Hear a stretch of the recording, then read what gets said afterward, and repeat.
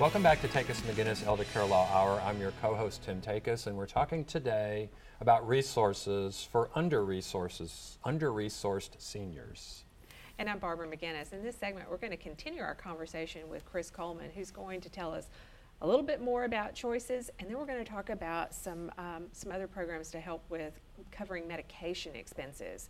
Welcome back, Chris. Thank you. Is there anything you want to finish up telling us about choices? Well, I did just want to give a few tips on people who are trying to apply for the program and ways that they can make that a more smooth, easy experience.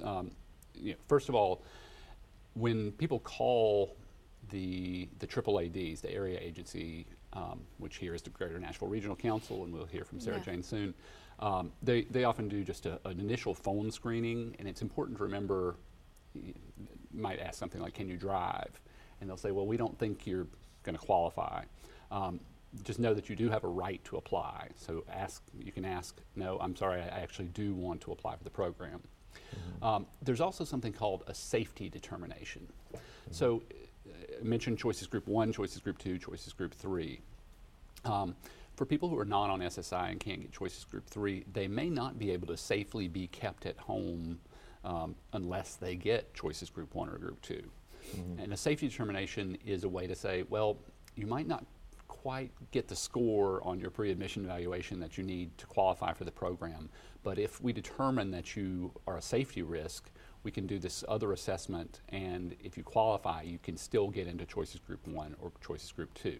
The trick is you have to ask for it. Mm-hmm. They don't automatically conduct a safety determination. So if you've had falls or other reasons to suspect, let's say you have a parent who is developing some signs of dementia and maybe has wandered, things like that will all play into the safety determination to say, well, maybe this person, even if they don't quite qualify, we need to make sure they're safe at home. So the idea is to be persistent. Right.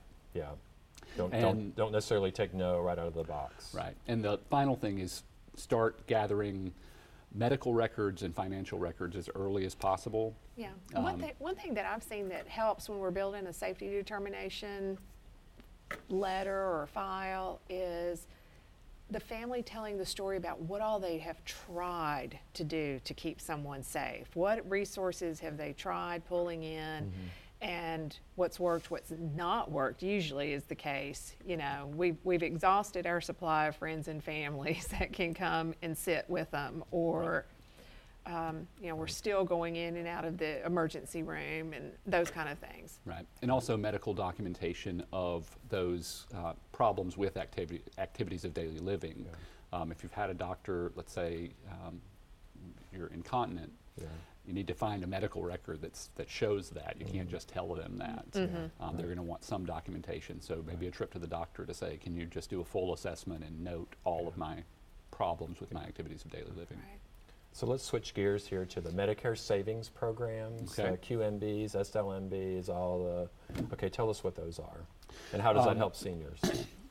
The Medicare savings programs, the people on Medicare have premiums and out-of-pocket costs that they have to pay.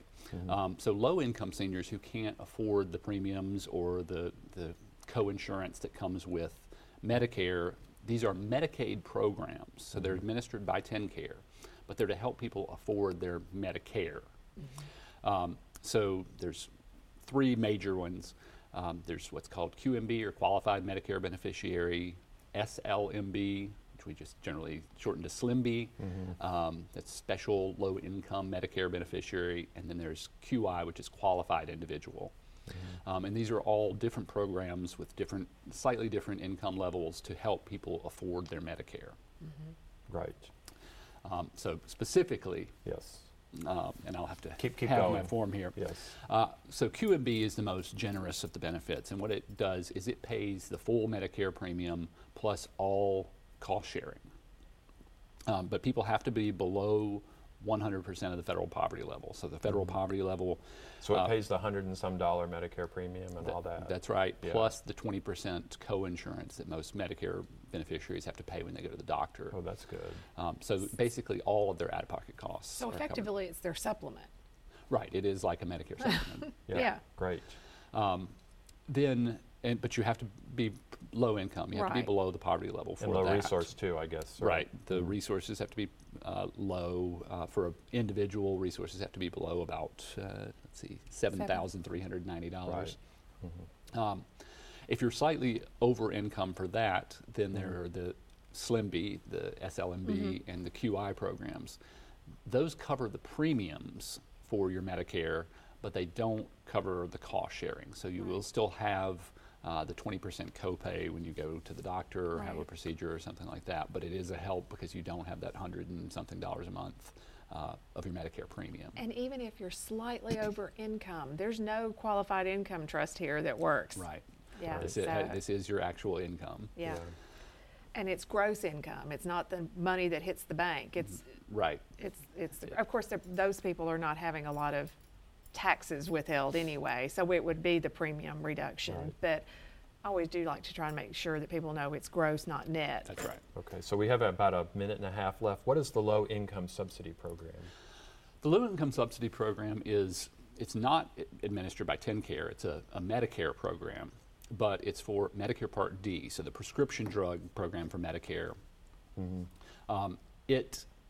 For anyone who is on SSI or who is enrolled in any of these Medicare savings programs automatically gets this low income subsidy program, which sometimes you might hear it called Extra Help, Yes. Part D Extra Help. Right.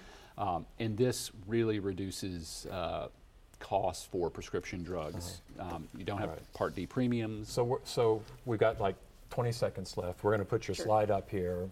Yeah. Where do people go to get help to get these programs? Greater Nashville Regional Council, right? That's the Other place- application. That's the place to go? For the Low Medicare income? savings programs, Yeah. they can apply directly with TennCare. There are TennCare. applications online, or they can call Tennessee Justice Center for help. Okay, Yeah. great. Great. Thank you. Thank All you. right, it's always a you. pleasure. And we'll be back after this break with a representative from the Greater Nashville Regional Council on Aging. Thanks. All right, thank you, Chris Coleman. Thank you.